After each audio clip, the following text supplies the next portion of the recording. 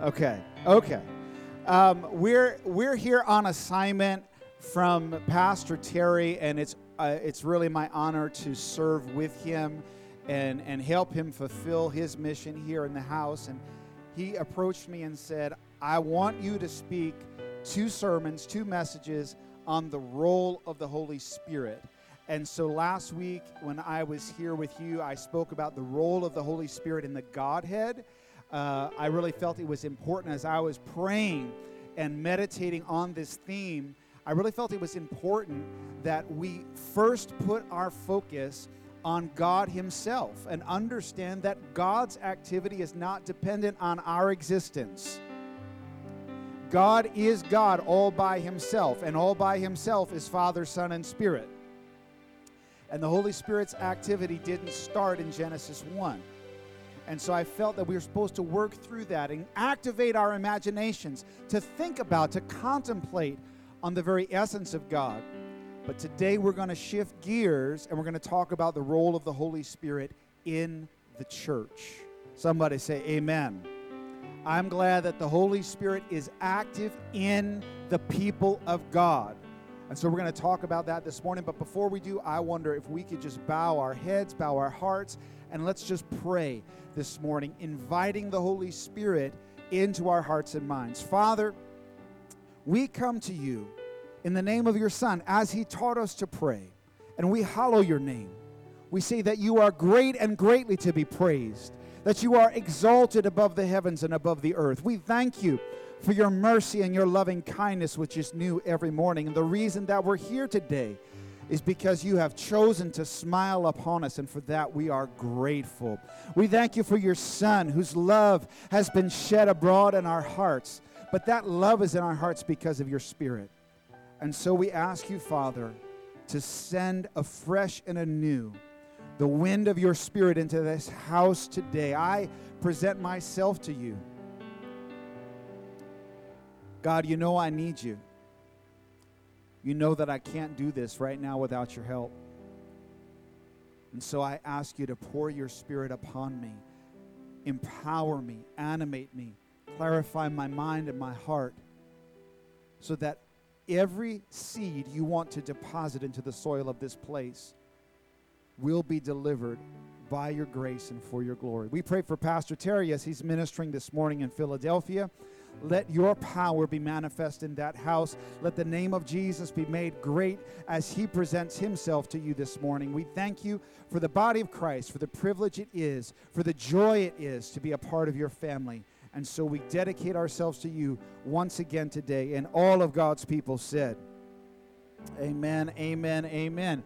Listen, this morning I want to talk to at least 2 groups of people as we get going at the outset here. First of all, if you are not an active follower of Jesus Christ, if you're a person that, now listen, you can be a Christian and not be an active follower of Jesus.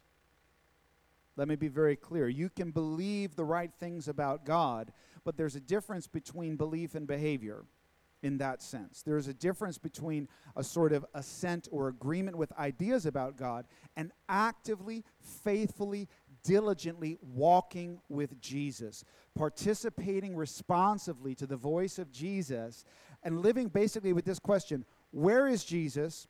What is he up to? How can I get in on it? Not everybody who goes by the name Christian is living that way. And I want to say this to you this morning. My hope is that this sermon will pleasantly surprise you, because I want to reveal to us, I want to share, to shine light on the fact that the Christian life is a deeply spiritual life. In other words, I think there's a presentation or an understanding in the culture today that Christianity, being a Christian, is about morality. In other words, being a Christian is about what's right and what's wrong. It's about the rules. It's about the good and the bad, the us and the them. I think there's a sense in which Christianity is also tied to politics.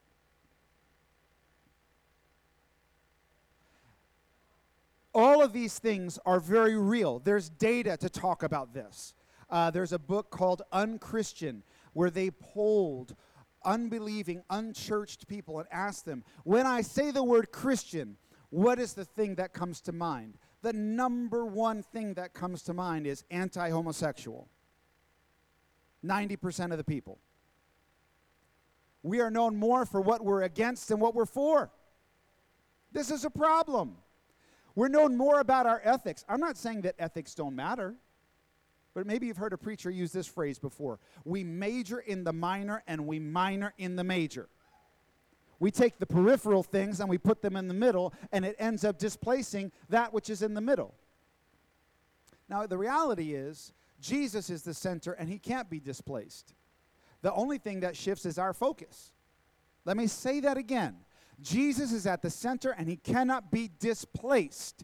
You can talk about the rules all you want. It's not going to move Jesus. You can talk about politics all you want. It's not going to move Jesus. He is a firm, fixed foundation, and he's not wavering. He's not changing. The book of James says that there's no shadow of turning in him.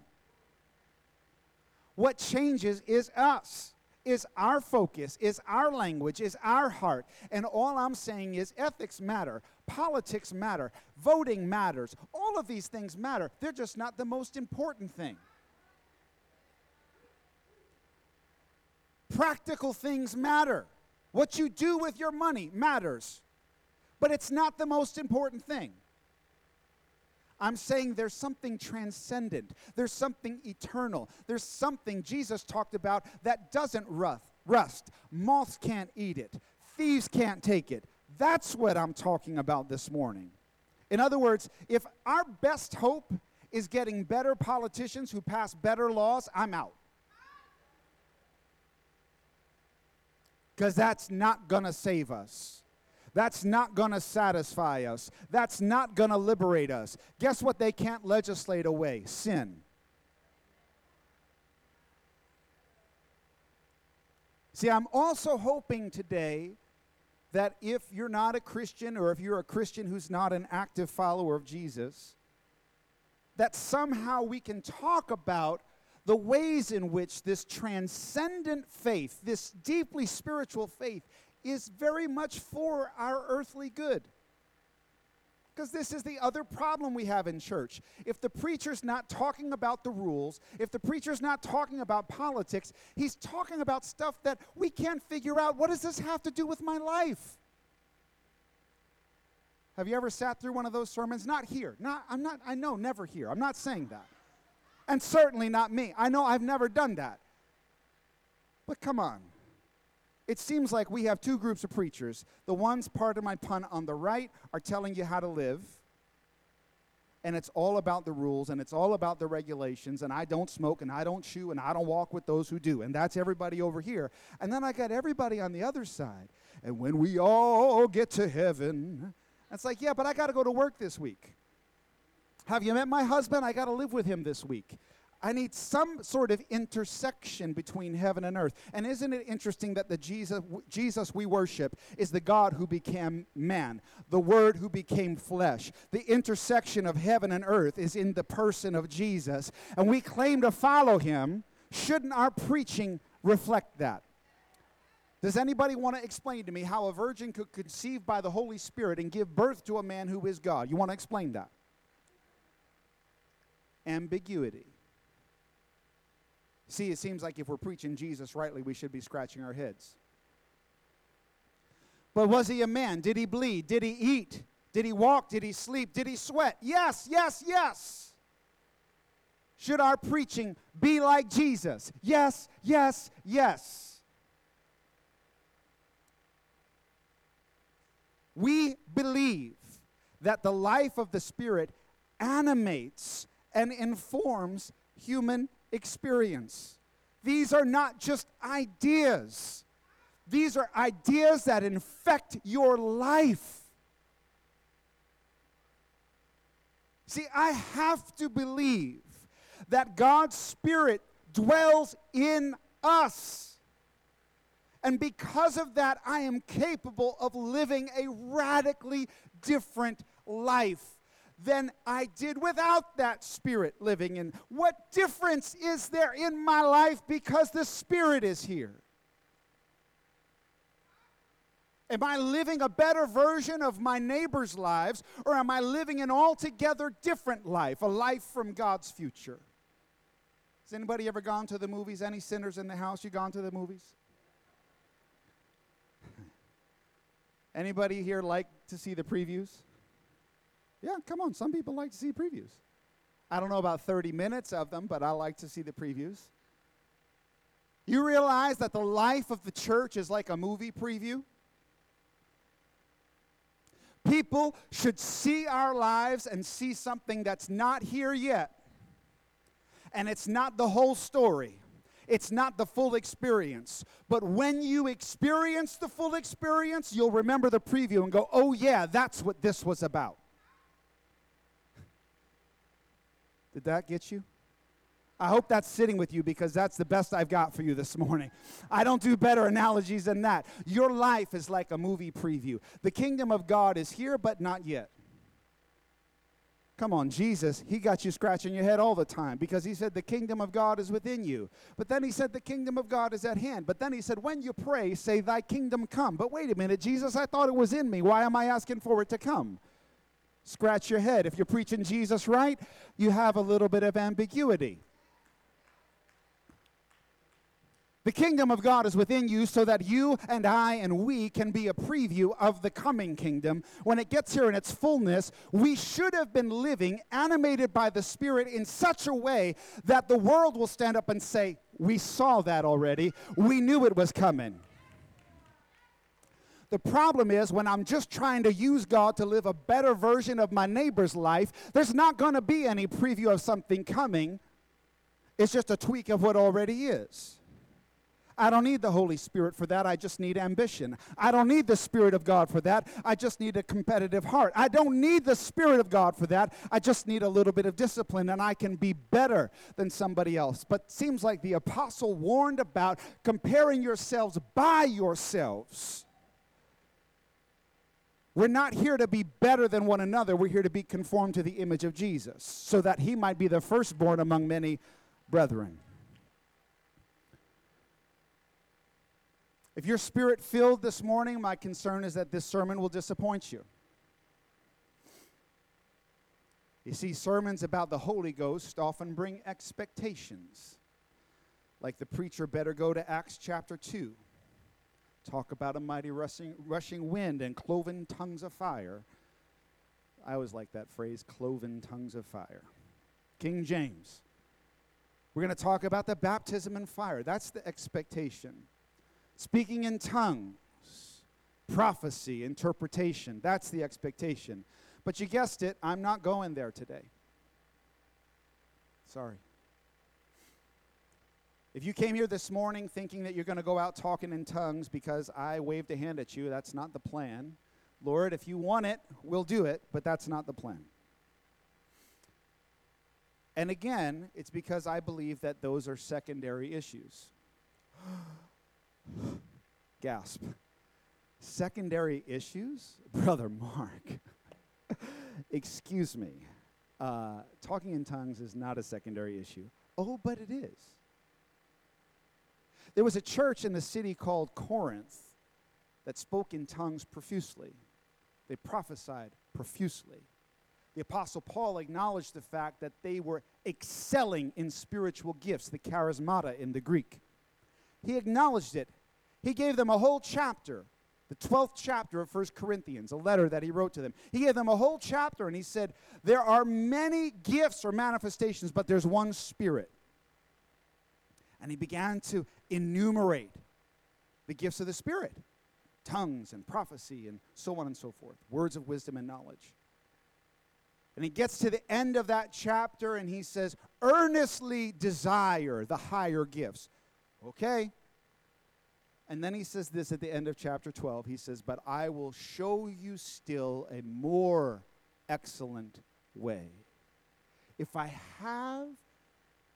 speak with the tongues of men and of angels, but have not love, I am nothing.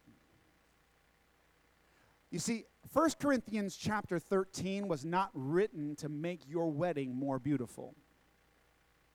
1 Corinthians chapter 13 was written to remind tongues talkers that speaking in tongues is not the most important thing.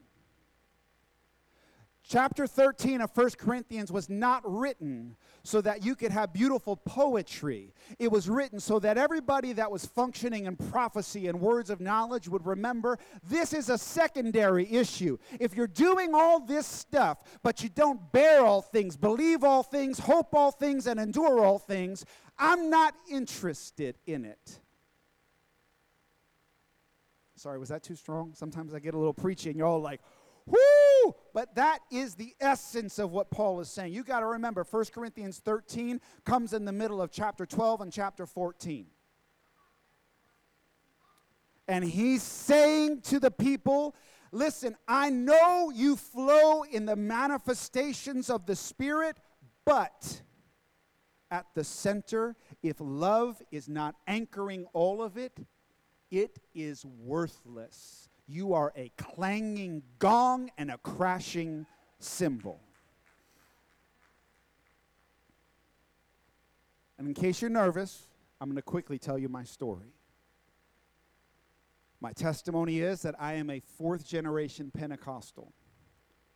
Data says don't use the word Pentecostal because people don't like that word. It is what it is.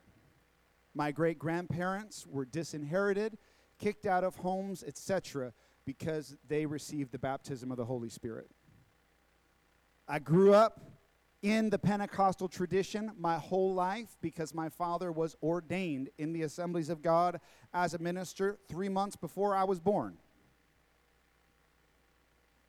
As I got to my mid to late teens, I had an experience with the Lord where I had resolved that I was going to be committed to Jesus. I was going to be a solid, reliable church member.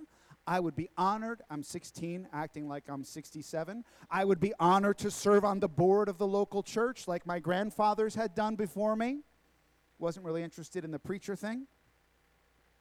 Let that be a warning, side note.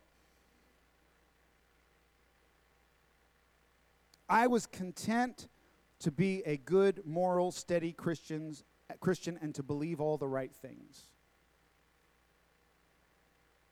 And then in December of 1990, God shook everything that could be shaken in my life. And a huge, spitting, sweating, loud Pentecostal evangelist from Texas got his big mitts on my face, and for an hour, what felt like electricity pulsed through my body. This quiet, introverted, shy young man who wanted to be a lawyer was suddenly sobbing and weeping to the point that they held me up for 40 minutes so that I wouldn't be on the ground, so that I would receive all that God had for me. It will be 33 years ago in December, and my life has never been the same. I feel like the Apostle Paul, who told those Corinthian believers, I speak in tongues more than all of you put together. I'm not saying what I'm saying about tongues and gifts and prophecy because I don't think they're important. They absolutely are important. But if we make that the primary role of the Holy Spirit in the church, we will be no better than the Corinthians.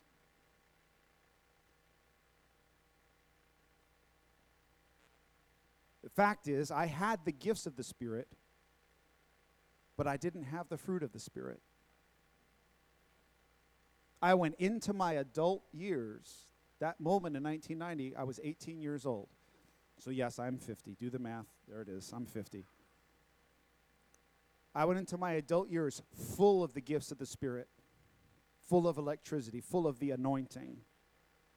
But I didn't have the fruit of the Spirit: love, joy, peace, patience, kindness, goodness. And the fact is, the church culture, I'm going to say this plainly, the church culture is a culture that celebrates gifts but not fruit. We give people microphones because they've got gifts and never bother to check if they had a lot of fruit. Gifts never fed anybody. And here's the reality. 20 years on, I was miserable. My wife was miserable because of me. My friends were miserable. My kids suffered. Everybody suffered. Because I had anointing without character. I had gifts without fruit. And my relationship with the Holy Spirit was electric, but it wasn't sanctifying. And so I stand here as a man who has enjoyed the fullness of the power of the Spirit as expressed in charismatic giftings for sure. I have cast out devils. I have laid hands on people and had them receive and speak in other tongues.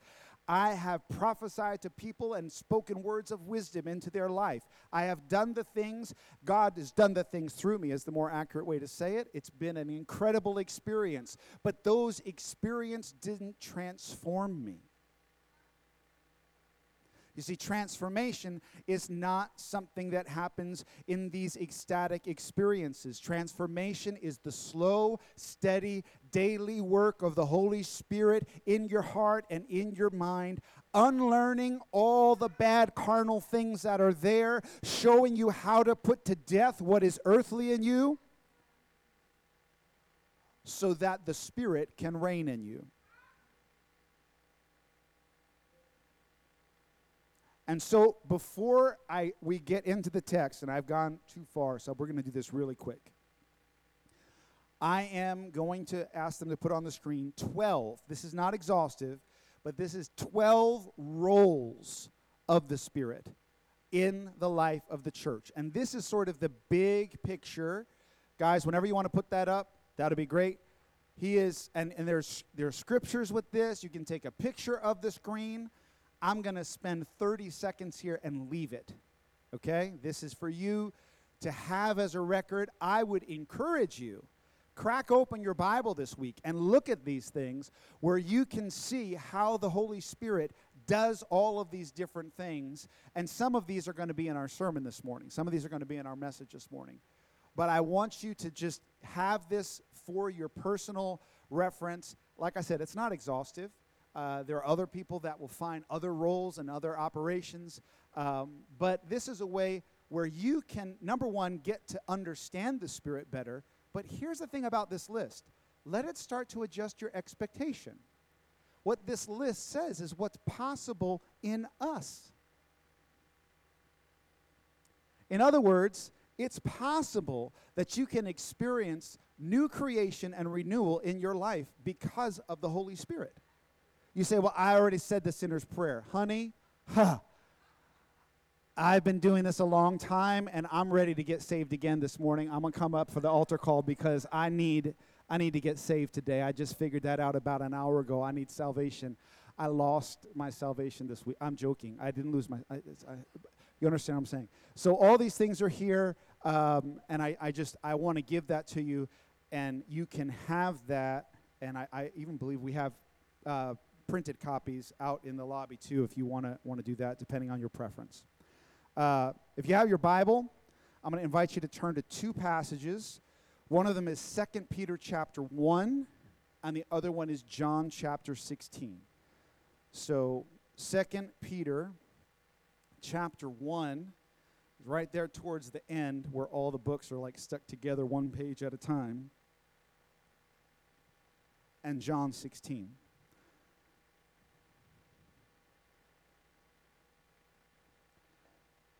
Second Peter 1 is one of the most powerful,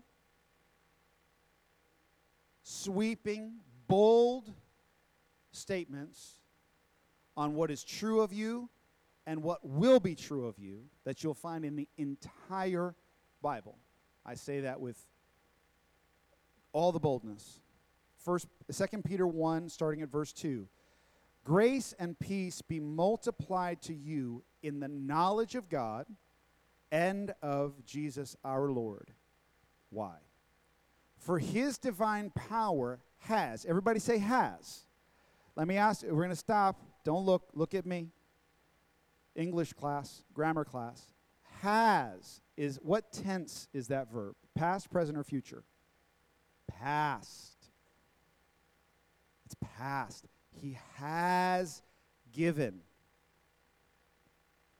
Okay? So turn to the person next to you and say, he done did it already.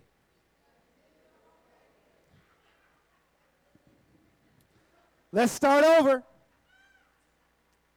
Verse 3, his divine power has granted to us everything. Somebody shout everything.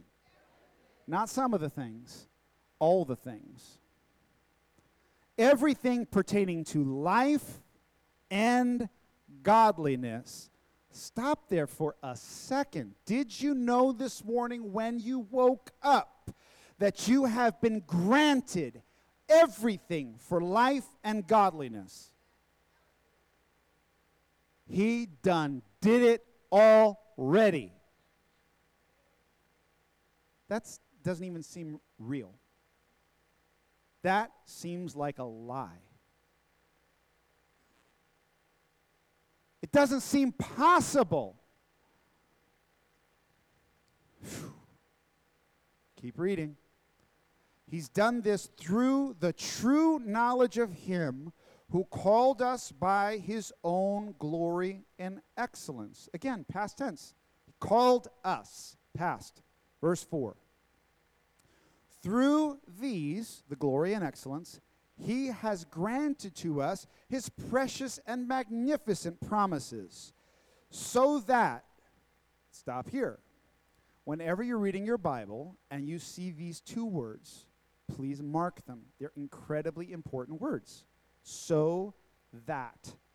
Whenever you see so that in your Bible, those are purpose words.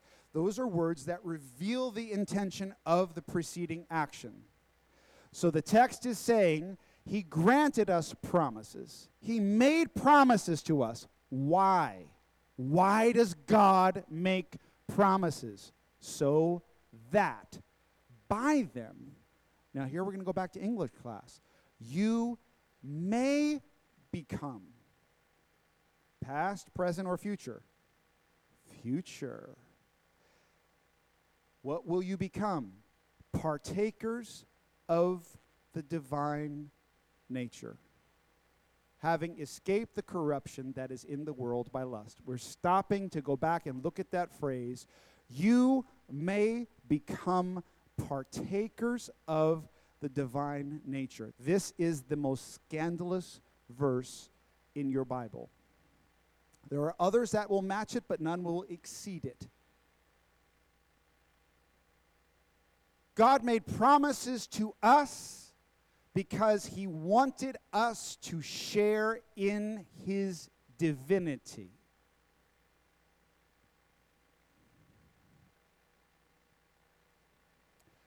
Let me say for the record, you are a creature and you will always be a creature.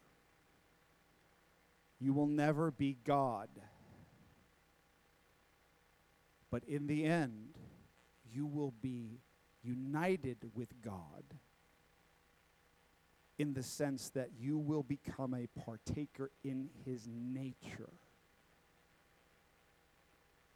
It's unbelievable. He granted us promises. You might remember this. We're not going to turn there, but you might remember in Acts chapter 1,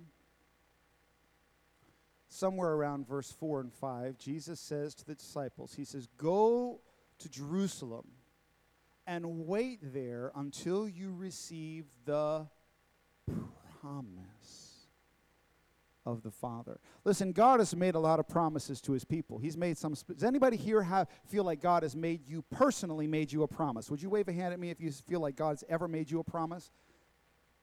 Love it. God does that. Okay? After all, Israel ended up moving into an area of the world that is called the Promised Land, right?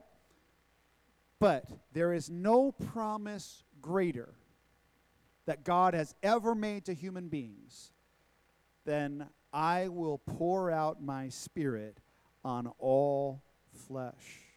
Your sons and your daughters, your servants, I will pour out my spirit. No promise has been greater than the promise that said, I will put my spirit within.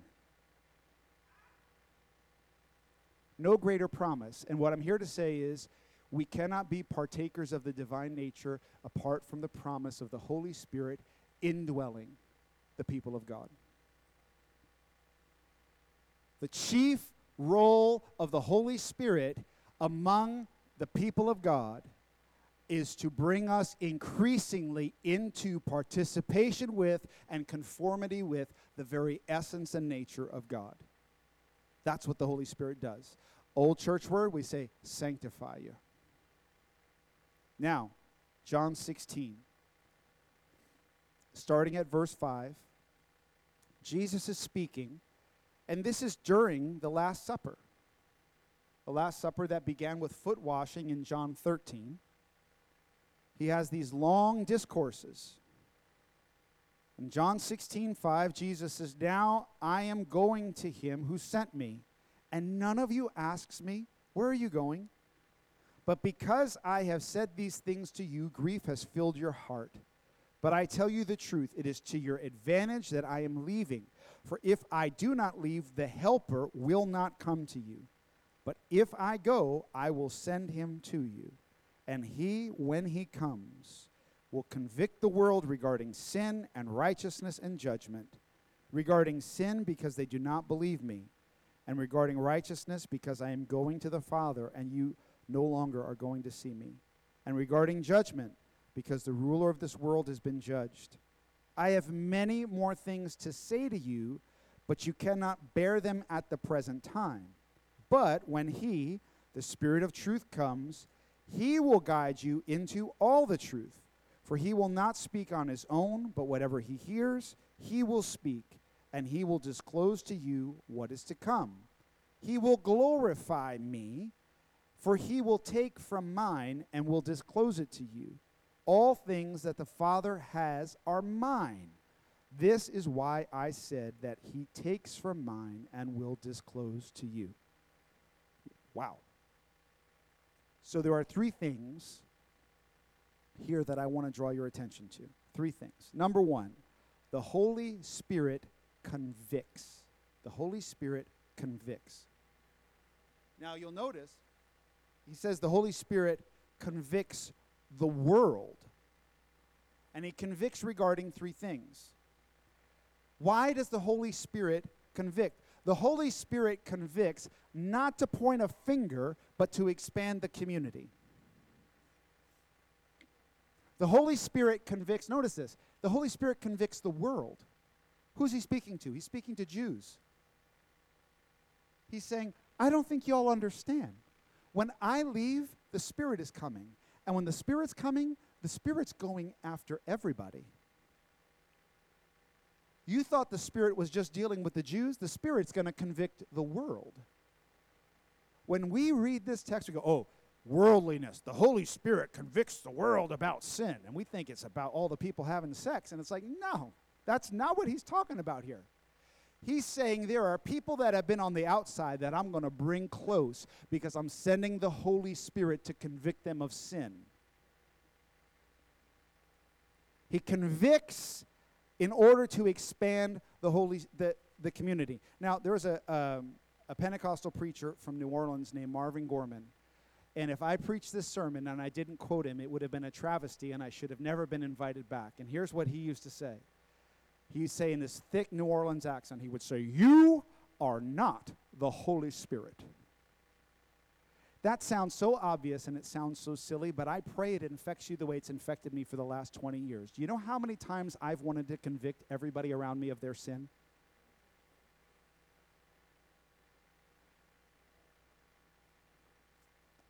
If you're married, there may come a moment in your marriage where you really want to be the Holy Spirit. And you really want to convict your spouse of all the sin that is in their life. If you have a child, you'll really want to be the Holy Spirit and convict them of all the sin that's in their life. Maybe you'll get a job one day. And you'll work with people that have a lot of sin in their life. And you know what you're going to want to do? You're going to want to be the Holy Spirit. Can we all agree this morning that the Holy Spirit's role is to convict the world, not yours? Because when we convict, Our goal is often to point out how wrong people are, implying how right we are. The conviction of the Holy Spirit is always about transformation. It's always about change. It's about bringing life where there was death, health where there was sickness, light where there was darkness. What else does the Holy Spirit convict about? Righteousness. Don't have the time to get into this, but the essence here is the righteousness of Jesus and the righteousness of God's people. In other words, like I remember what I said about the movie preview before? As the Holy Spirit indwells the people of God, we live our lives in such a way that people see Jesus. And people will be convinced that he is who he says he is. He's done what he said he's done, and he will do what he claims he will do. In other words, he's in the right. This is not about morality. This is not about being ethically superior to your neighbor. This is about so expressing the life of Jesus in the world, because the Spirit of Jesus is in us, that when people see us, they go, oh, he must have been who he said he was. Oh, you know what? He was God. Oh, you know what? He did get up out of the grave. Oh, you know what? He is coming again. What else the Holy Spirit convicts regarding judgment? Now, this is even more obscure for a lot of people. We could have spent the whole sermon here, and I'm starting to think I should have, because my time is almost up. What is the Holy Spirit convicting the world about judgment? Well, look at verse 11 of John 16. Jesus says, regarding judgment, because the ruler of this world has been judged. This is not about the judgment of the sinners. This is a judgment about the one who has held people oppressed by sin. This is about the judgment of Satan. This is about the judgment of evil. This is about the fact that the oppressor has been deposed and dethroned. That's what judgment is about. One of the early fathers of the church is a man named Origen. And notice what he said about this. Jesus came to free all those oppressed by the devil. And somebody said, amen. We're going to try that again one more time. You missed it. Jesus came to free all those oppressed by the devil. And he said of him with some befitting depth, now is the prince of this world judge. So the Holy Spirit convicts. Sin is not the final word. It's not what you were created for. Righteousness, Jesus is exactly who he said he was, and he'll do exactly what he said he would do. Judgment, the voice that's had power over this world no longer has power over this world. You don't have to live in oppression. You don't have to live in fear. That's the role of the Holy Spirit regarding conviction. Does that sound like finger pointing to you? Does it sound like condemnation to you? No. Number two, the Holy Spirit guides. So number one, the Holy Spirit convicts. Number two, the Spirit guides. And this is the guiding into all truth. Verse 13. Please understand that guiding into truth is not a one-time affair. Remember I said earlier that the experience of sanctification is gradual, it's steady, it's day by day as the Holy Spirit continues to shine the light of God on the things in us that need to be put to death. So here's another fun homework assignment. Read Colossians chapter 3, verses 1 through 11 this week. And read it with the Holy Spirit, conscious of the Holy Spirit, and say, can you help me with this? This is what it looks like to be guided into all truth. Now, you got to also remember something. When we read our Bibles, we read them in English, which means the word you, could mean Julie. It could also mean you, or as we say in the South, y'all. So, in the Greek, here's what we know. Jesus says, verse 13, when the Spirit of truth comes, he will guide y'all into truth. What does this mean? This means that the role of the Holy Spirit is a corporate role. Let me rephrase this. You can't get into truth all by yourself. The Holy Spirit's not going to take you there. If you think because you got a Bible, a study Bible, and a concordance that you're going to get into all truth, I have news for you. Your ego might be satisfied, but you're not going to get into all truth. The Holy Spirit leads the body of Christ into truth. So when we read our Bible, we want to say, how has the church been reading the Bible? Not what do I think it says. Oh, the Holy Ghost showed me. Really? Okay. And here's what we need to know. The Holy Spirit guides us into the truth of the Father and the Son.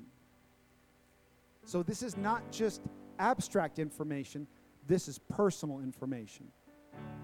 Here's my story to help you realize what I'm talking about. Has anybody ever seen, you remember those cookbooks that you'd have in the house that the cover, it was like a binder and the cover was like a red and white checkered tablecloth? Like the Better Homes and Gardens, Good Housekeeping, whatever it is, right? Right? We got married. Somebody gave my wife that because everybody has to have that. If you're going to, play house, you got to have the red and white checkered tablecloth cookbook. And early on in our marriage, my wife decided she was going to make meatloaf. And she got a recipe out of the red and white checkered tablecloth book. And I sat down. Again, no fruit of the Spirit, just gifts. That was a joke. You'll get it later this afternoon. No joy, no peace, no patience, no kindness, no goodness, no self-control. I sat down at the table and I was like, she was like, oh, you don't like the meatloaf? And I said, why don't you just get my mom's recipe?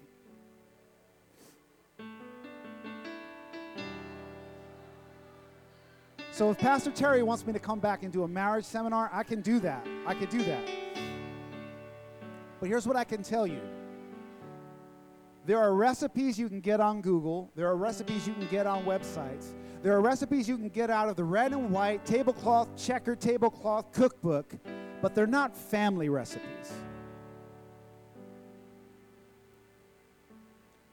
There's all kinds of truth out there, but all truth is really God's truth. And on some level, what the Holy Spirit wants to connect you with is that relational truth. He wants to connect you to home cooking. He wants you to taste and see that the Lord is good. He wants you to eat of the scroll and have it be like honey in your mouth. That's what when I say the Holy Spirit leads you into all truth, I don't want you to think that the guidance of the Spirit is to make you smarter. It's to bring you into the life of God, into the story of God. And finally, I'll say this. The Spirit convicts, the Spirit guides, and the Spirit reveals. There are things we cannot know apart from the Spirit. And one of the reasons the Holy Spirit reveals is because He wants to prepare the community for what's ahead. Y'all have been on a journey here in this house for several months. 2023 has been a journey for y'all.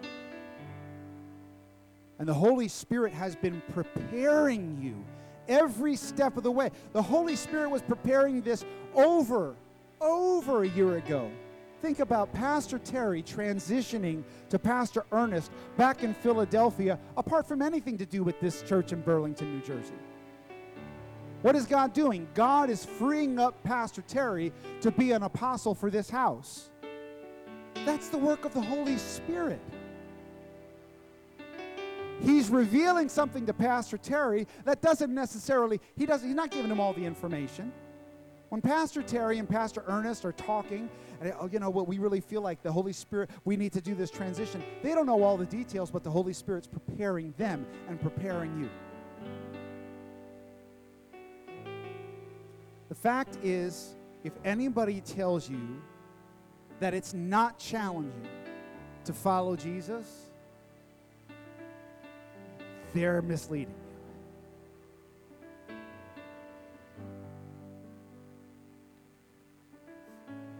I shouldn't have closed my Bible. The last verse of John 16, the 33rd verse, Jesus says, in the world you have tribulation.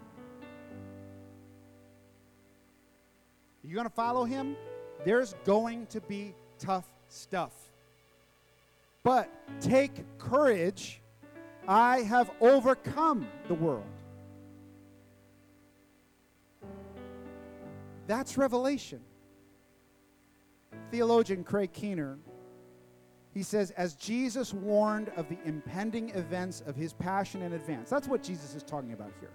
He's saying, I'm going to be crucified. Everything's going to go crazy. So the Spirit will continue to prepare Jesus' followers for testing in coming times or for their future inheritance. In other words, the men that are sitting at this Last Supper listening to Jesus talk, he's saying, I'm about to be abandoned by all of you. He said that earlier in the evening. Peter said, I'll never leave you. Jesus said, oh yeah? Listen for the rooster, brother. You're going to abandon me, right? I'm going to be whipped. I'm going to be punched. I'm going to be spat upon. I'm going to be ridiculed. I'm going to be dragged through the streets and crucified by Rome. I'm going to hang on that cross for 6 hours, so drained of life that they don't even have to break my legs to test and see. It's going to be so obvious that I'm dead. You're going to end up hiding for your life. The only way you're getting through this is the Holy Spirit. The Holy Spirit reminding you of everything you heard at that dinner. Imagine you're James about to have your head cut off in Jerusalem, and as he sits in the pit of prison, he remembers Jesus saying, in the world you have tribulation, but take courage. I've overcome the world. That's the role of the Holy Spirit. He's looking at the end of his life, cut off way too soon, and he's remembering, I have an inheritance. I go to prepare a place for you that where I am, you may be also said in this conversation. And James, about to be beheaded, suddenly goes, oh, okay. I can let go of this. I can surrender to this.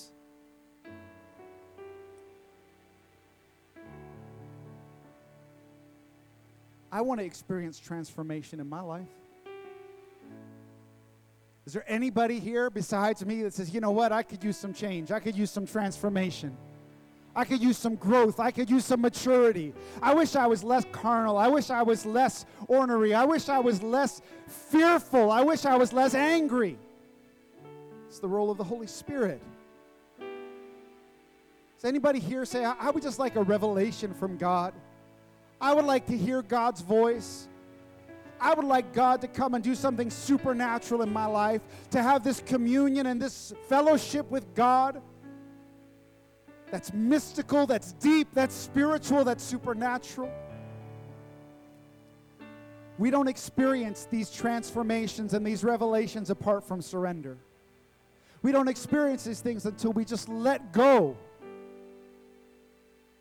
We have to forsake the pride that deludes us somehow into thinking we're capable of running our own lives. We have to release the fear that somehow if God is in control, He's not going to do it the way we think it should be done. We have to abandon our projects of behavior management and sin management and finding a way to just sort of live by biblical principles. We've got to... No. We have to give up all of our efforts to control our futures and control the outcomes and say, God, it's yours. It was always yours.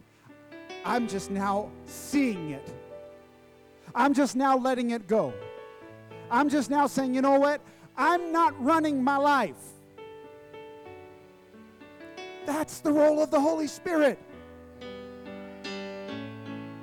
Pray in tongues, yes. Prophesy, yes. Words of knowledge, yes. Miracles, yes. Healings, yes. But if I'm not surrendered, who cares? If I'm not loving, who cares? If I'm not walking in the conviction that Jesus is who he said he was, who cares?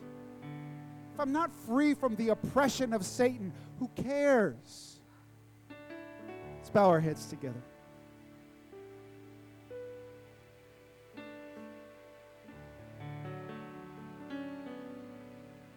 Oh, to Jesus I surrender. Oh, to him I free.